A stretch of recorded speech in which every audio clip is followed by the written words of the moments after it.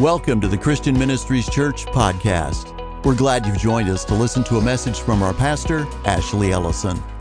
We believe God's Word is powerful and that it can be applied to our lives so that we may live victoriously. Let's join Pastor Ashley now as he shares the Word with us. I am excited today. I want to continue talking about what I kind of started last week, the faithfulness of God. I think it's so important to understand that we serve a God who's faithful to us. He's a faithful God. And whatever happens in your life, my prayer is that being a part of Christian Ministries Church, you will learn, you will hear, you will be inspired to know that God is never going to leave you. He's never going to forsake you. Hebrews talks, He's not going to do any of that. He's going to be there for you. God's faithful. God is faithful. Now, you can have a year of us teaching our vision, and our vision this year is living by faith. And you can say, yeah, I'm going to live by faith, but I promise you, if you don't believe that God is faithful, you won't live by faith.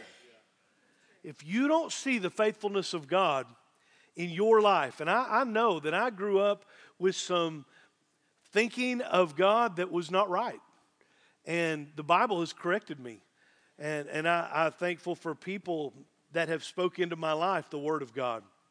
You're just going to have a hard time living by faith when you don't believe that the God that you say you're having faith in isn't faithful.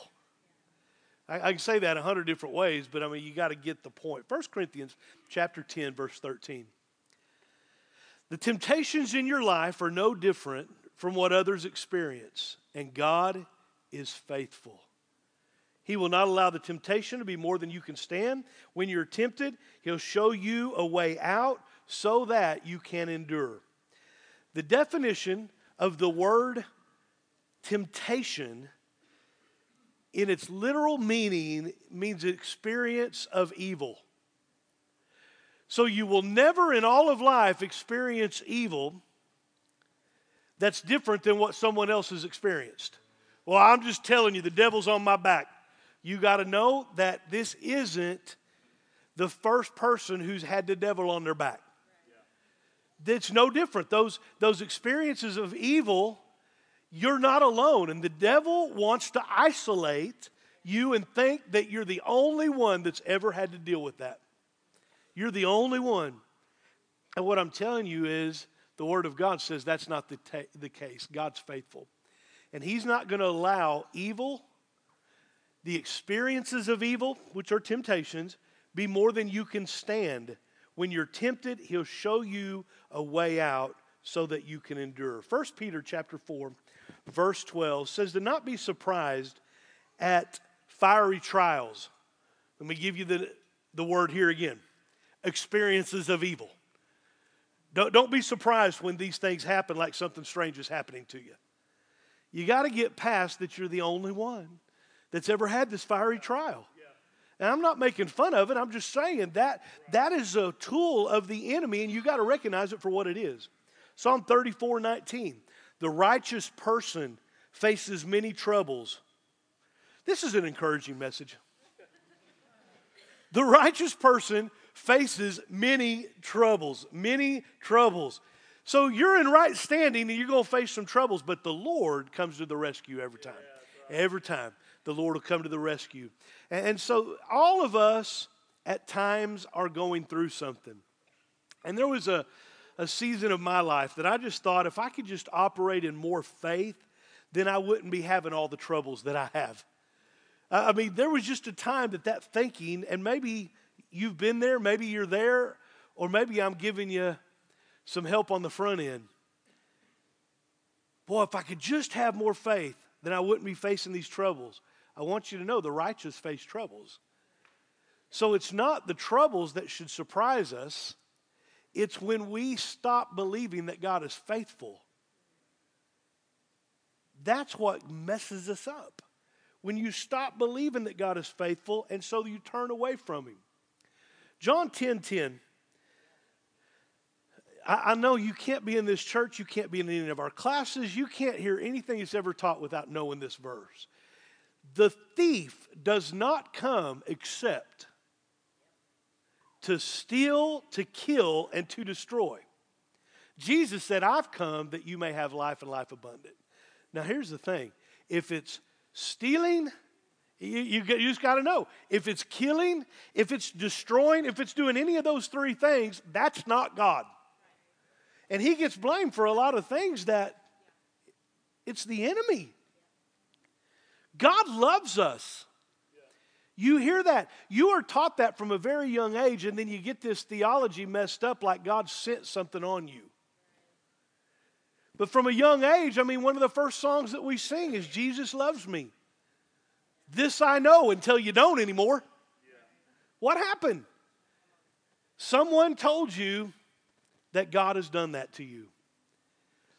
The theology starts getting all mumble-jumbled.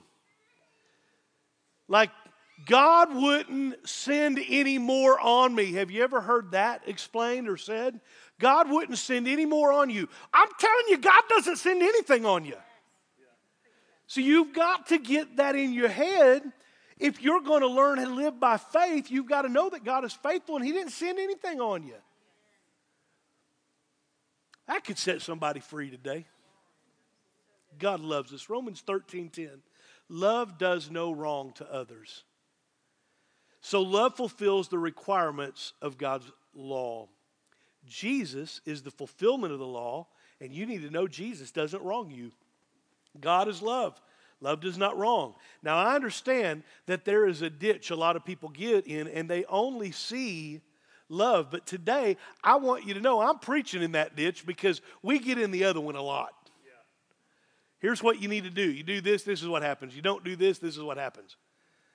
But I want you to know, today I'm talking about the faithfulness of God because you got to know God is faithful. And he never leaves you. But God's people leave him. They run away from him. Isaiah 53 and 54, I'm going to get to it here in a second. Jesus died for our sins.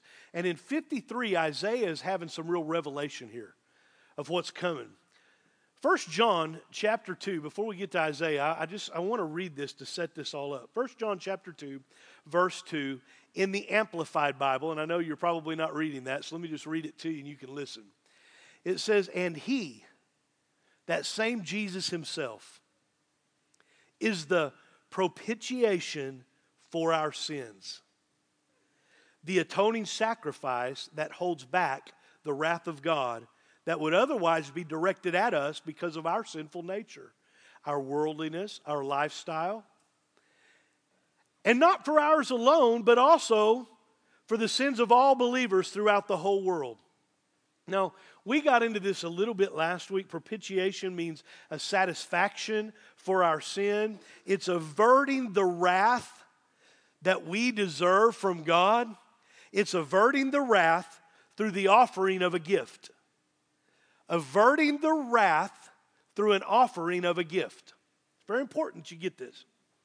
You and I have been made right and averted the wrath of God because of what Jesus did. When God looks at you, he sees you right.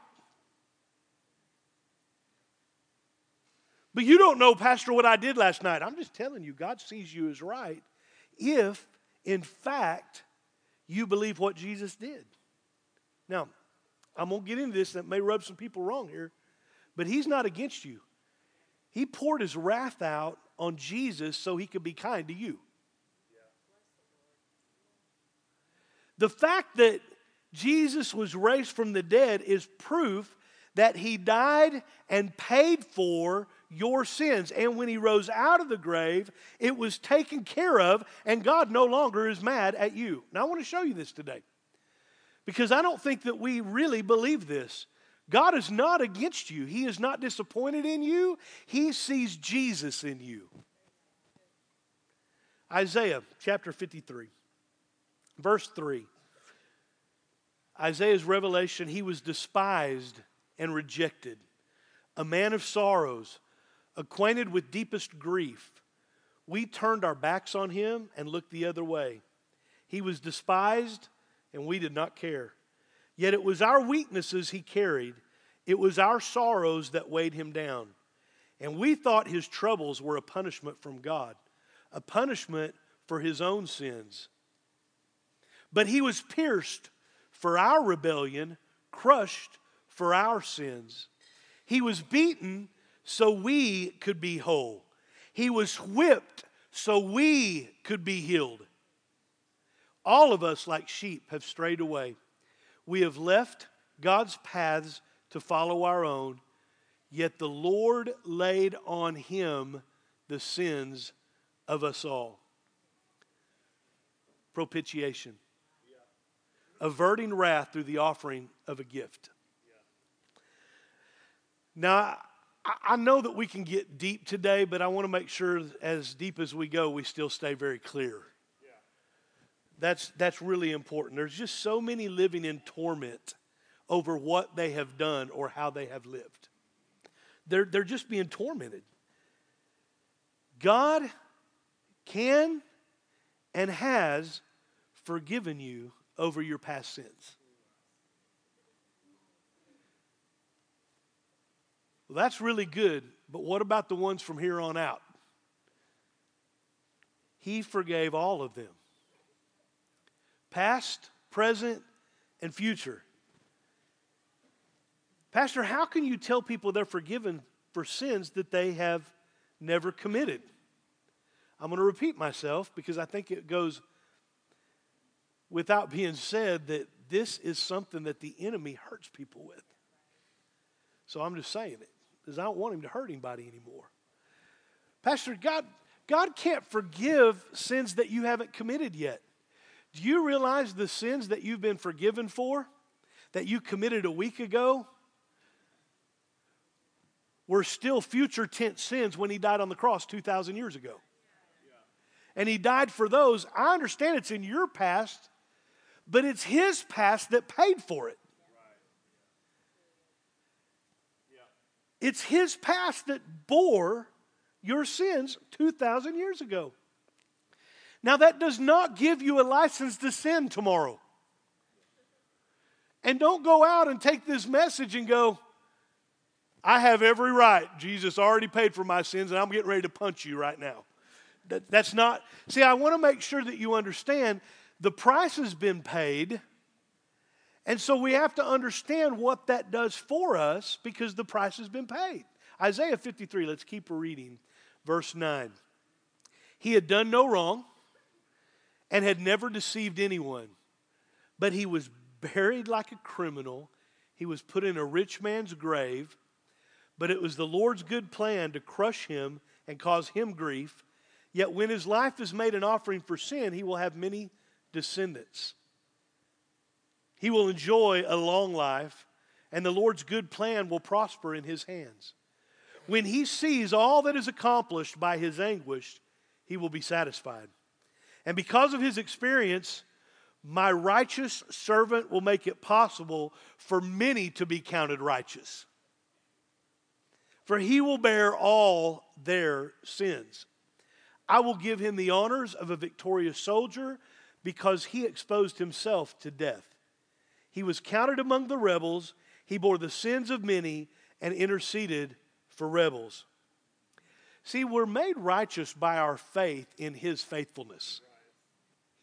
Let me say that again.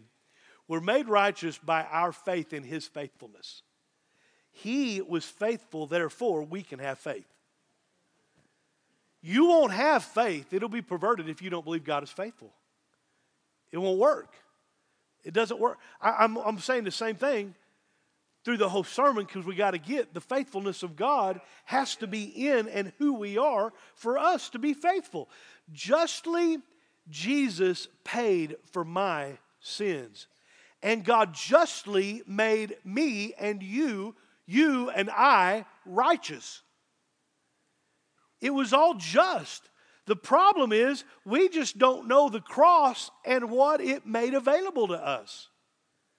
We don't understand just because we think from a very early age that we ought to pay for what we have done. And you should. Thank God you don't have to. It'd be eternal separation. Galatians 3, verse 13. Christ has rescued us from the curse pronounced by the law. When he was hung on the cross, he took upon himself the curse for our wrongdoing. Now, Christ has redeemed us. You've heard this, you've heard this. I'm redeemed. I'm redeemed from the curse of the law. He was made a curse for us. Jesus didn't just bore my sin, he bore the curse and the wrath. Not just the sin, but the wrath of God that I deserve for my sin. It's bigger than what I think a lot of times we give credit for. All right, the Jews. I'm still amazed sometimes at the Jews, but I'm trying to understand them better. And after Michelle and I had the privilege of touring the Holy Land and spending some time over there, I was around some I'm talking about, they were hardcore Jewish. I mean, just the plane flight over there is owned by the Jews. And so we're on our way over there, and I mean, there's all different types. I mean, there's the real serious Jews, there's the ones that are kind of here, and then there's the American Christianity Jews, you know, the ones that kind of do it, but they believe there's a God, but they're not in it. And you can tell all of them. I mean, the hardcore are wearing the black and the hats, and I mean, they have the little bun thing. I mean, well, all of them pretty much have that. All of this stuff, and I'm watching all of this, and I'm going, and I'm not making fun of them. Why can't they believe in Jesus when they believe so hard in the Old Testament and all the laws? People couldn't believe Jesus was God. And there's still a problem with that today. And here's why. Because when you only understand the Old Testament and you don't see the type and shadows that are involved in the Old Testament pointing to Jesus, then you live under a shadow, not under the real thing. The Jews, they just saw God different. They saw God as a God who cursed people for not doing right. They saw God as the one who required killing for right standing. Now, they were scared to do anything wrong, because if they did, they might just fall over dead. Jesus then comes along and says, hey, if you have seen me, you've seen the Father. Yeah. And that was tough. I mean, you got to think about this, because he was doing good. He was loving people. He was out there doing great things, and they didn't have the right view of God.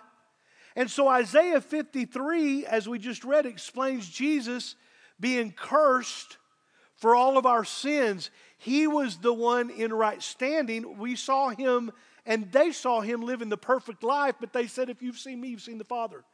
So you're basically looking at God, and they said, we don't see God that way. Here's the problem. A lot of us still see God the same way they did. And we're trying to have faith in a God who says he's a God of love, and we read the Old Testament, we're going, that don't make any sense to me.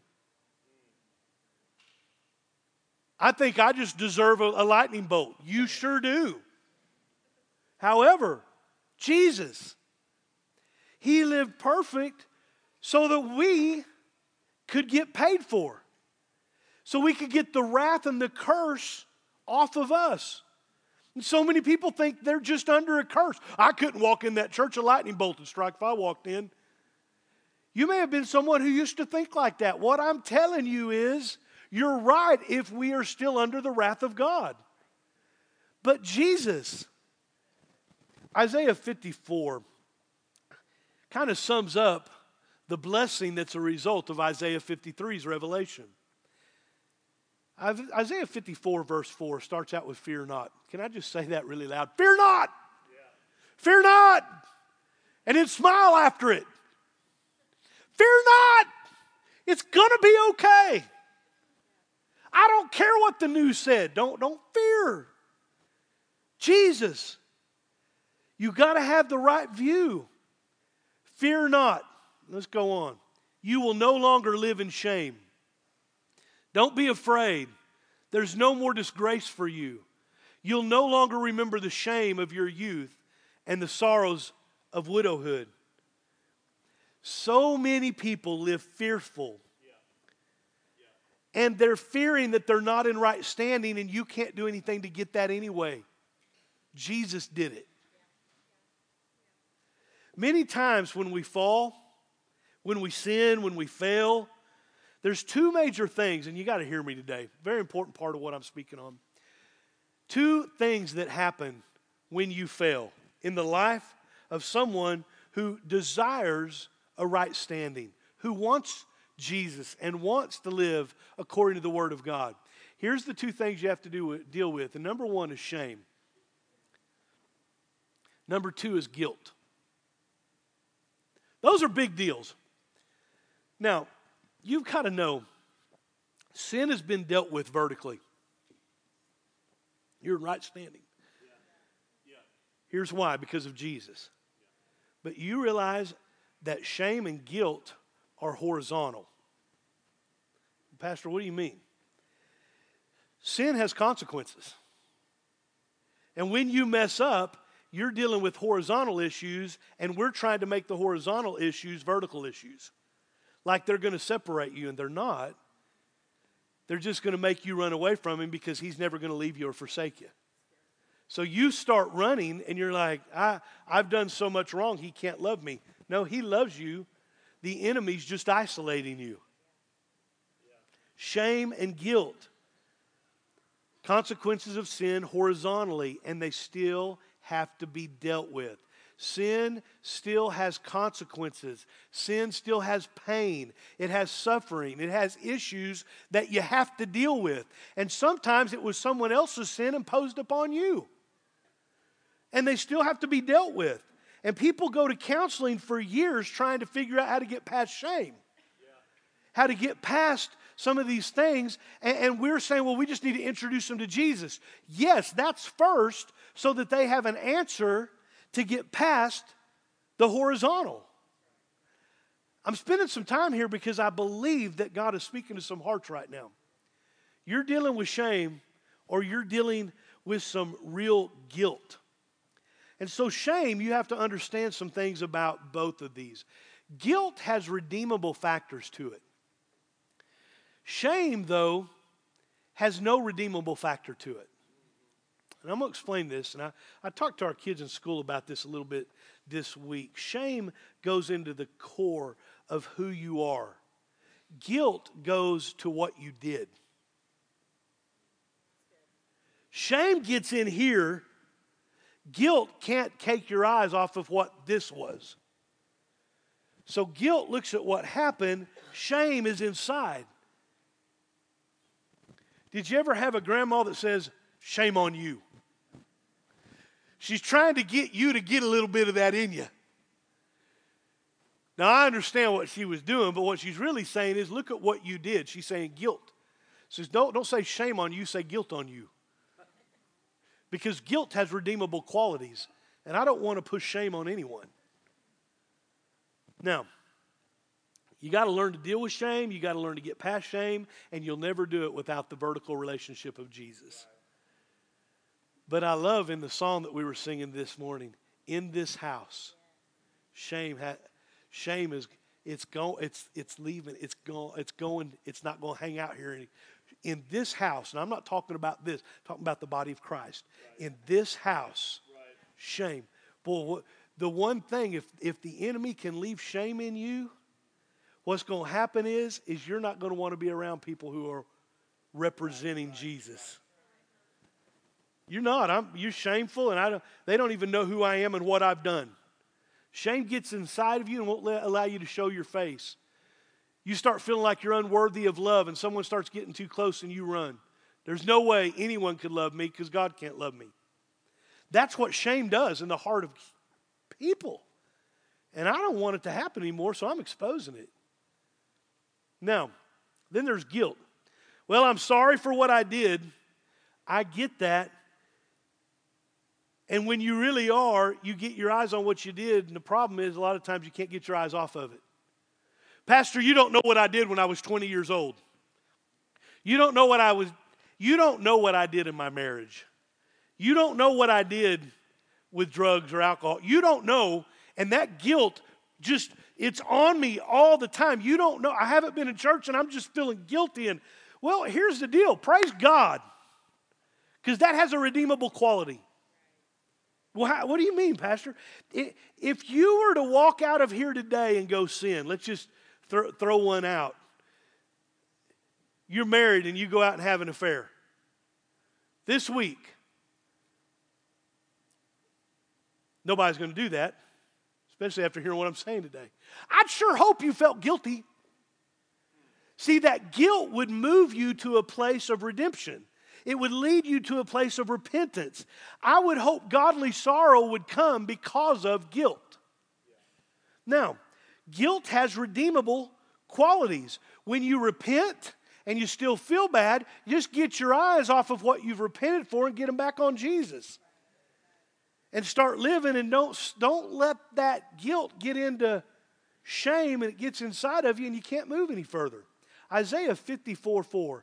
No longer remember the shame of your youth. Now, I've read this verse my whole life, and I just kind of came down to this with it. In your youth, you make a lot more mistakes. You do. I've just been pastoring now long enough, and I've watched young people in their teenage years just totally mess up, get into some horrible sin situations, and then I can watch them 5-10 years later, and I can see where God moved, and they're not even close to messing up like they did. Aren't you glad we can mature? Yeah. But when you're young, you just sometimes, you mess up. And I mean, I don't know. I know in my youth, I made more mistakes. And I made more mistakes then than I do now. Now, some of you are going, well, not me. Well, maybe not everyone. Some of you are old and you're still sinning real good. I get that. But if you're growing in the Lord, I just personally identify with this. Sin was running more rampant in my life at an earlier age. Point here is the blessing of what God did for us has allowed us to forget shame. And I can, in my mind at times, go back and relive what I did as a young person, and I'm just like, okay, enemy, you have no more power here. In the name of Jesus, that's not him. And then I start thinking, who was that kid? It's like I don't even recognize that person. In my mind, it's like I'm thinking of somebody else, and in fact, I am. Because that's not me anymore. That's not you anymore. And that shame has been forgotten. And the enemy, I'm just wanting you to hold out. Come on, stay in. Because if you'll hold out long enough, that shame of what you did gets further and further away. And I'm telling you, it dissipates. But it won't if you don't stay in. You got to stay in. You got to stay hooked up. Isaiah 54, verse 5. Y'all still with me? For your Creator will be your husband. The Lord of heaven's armies is his name. He is your Redeemer, the Holy One of Israel, the God of all the earth. For the Lord has called you back from your grief as though you were a young wife abandoned by her husband, says your God. And then in verse 7, I want you to look at what it says here.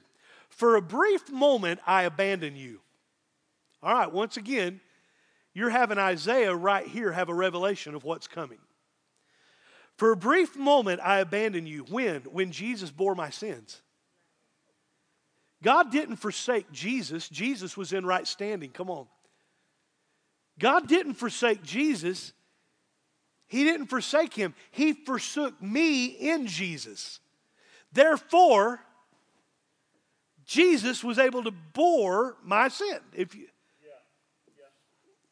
So he forsook me in Jesus, and Jesus took me and my penalty and my curse and the wrath of God, and he bore my sin. While I was safe in Jesus, I was safe in Jesus, and that's when the penalty got paid for. When I was safe in Jesus, boy, if you're not saved, get saved. Why? Because you've already got it paid for. Just take it. If I had a gift and I said, here, take this, and you said, no, that's what the heathen does. Jesus said, here, I have a gift for you. Get it. Take it. He paid for it. You don't have to deal with that anymore. I'm getting too excited. I've got to calm down. The end of verse 7, but with great compassion, I will take you back. See, for a brief moment I abandoned you, but with great compassion I'll take you back. Verse 8, in a burst of anger, I turned my face away for a little while, but with everlasting love I will have compassion on you, says the Lord your Redeemer. Just as I swore in the time of Noah that I would never again let a flood cover the earth, so now I swear that I will never again be angry and punish you. For the mountains may move and the hills disappear, but even then, my faithful love for you will remain.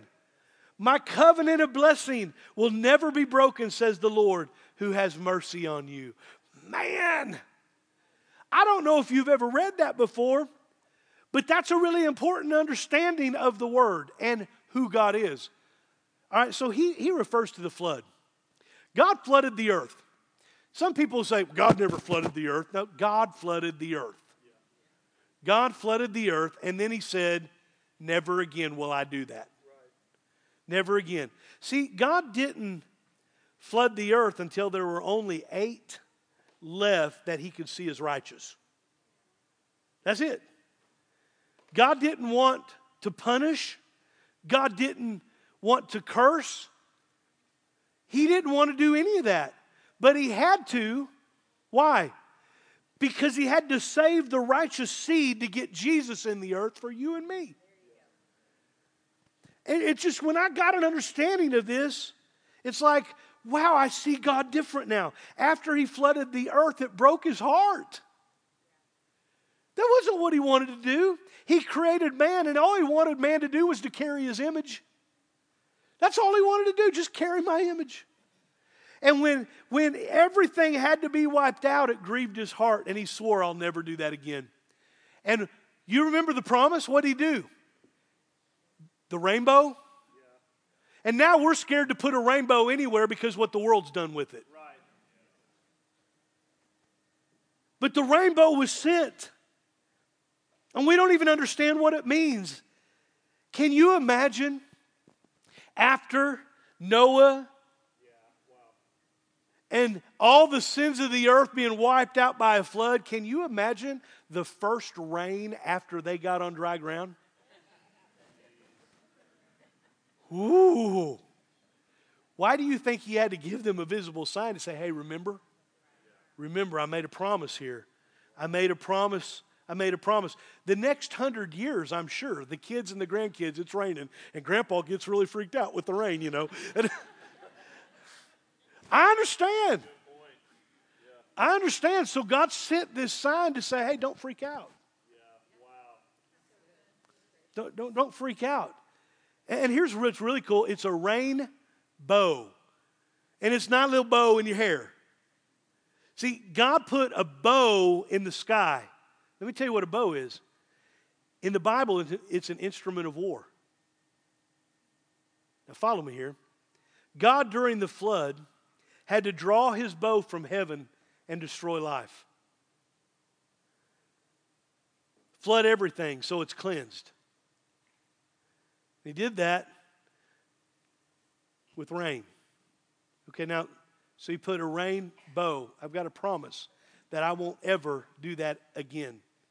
Now God says here in Isaiah 54:10, no matter what it looks like, mountains will be removed, hills just disappear. I want you to know I've turned my bow on myself. I've turned my bow on myself. I've hung my son on a cross, and I drew my bow on my own son. And here's what I did. My son bore all my wrath and all the curses and the punishment for all your sin. It's a big deal when God says, and I swear to you, you got to see God right. I swear to you, I'll never, ever rebuke you in wrath or curse. I'll never do that again. I love you. Whatever you face, come on, God is faithful. Amen. He sent Jesus, which is way better than just a rainbow to see. Wow. We got him. We got His Son. And He said, I'm not ever going to do what I did. I didn't want to do it then. And I want you to know I've set up a situation for you to experience my faithfulness. And it's through my Son. We need to learn to be thankful. And we need to know that God is faithful. Here's what I want to do. I'm going to end right here, but I want you to know that there are people here today that's had a wrong view of God. I know that with all that I am. Your view of God is He's ready to just, man, you're in church just hoping He don't just pound you this week. I'm just coming to church trying to get a little bit right. You'll never get a little bit right without Jesus. But when you get Jesus, you get all right. Not just a little bit. He takes care of all of it. Past, present, and future. Well, I just don't know if I can commit to Him because I know what I got planned next week. Why don't you commit to Him because He's already paid for that stuff next week, and maybe you'll decide He's better than that stuff next week. I don't know what to tell you, but there's a maturing process. Now, I've got to go on record today just so I don't get this turned around and some of you coming up to me and talking to me about it afterwards. Does that mean God never does anything to us? Yes, He does. He corrects us. But He does it in love. See, it's not in anger and it's not in wrath, and that's how we see a correction oftentimes. I love watching my kids correct their kids, my grandkids, when it's done in love. And when it's not, I'm wanting to whoop them. I haven't seen it very often. In fact, I don't know that I have. Praise God. A good mom or a good dad corrects in love. They don't correct in anger and wrath. Why would you think God does that? Maybe because your dad did. Maybe because your mom did, and that's the way you see God. And I want you to know I'm sorry. But you've heard a word today that can change that thinking. So good, Ashley. When you see God right, it'll change your excitement for Him. You see Him as faithful to you, not against you. He is for you. He is for you. He loves you. He can't wait to spend time with you. I've said this before. If you were to draw Him a picture and say, here, God, He'd hang it on His refrigerator. He loves you. He loves everything about you. Well, what about my sin? He sees Jesus when you mess that up. See, I just want to give a different view because God is faithful and He's just looking for some people who can live by faith. But you won't live by faith when you don't have the right view of God. Will you stand with me this morning? Thank you for being part of our podcast today. You'll find more online messages from Christian Ministries Church, as well as location information on our website at cmchurch.net. There's a place for you at Christian Ministries Church, where it's more than a church, it's family.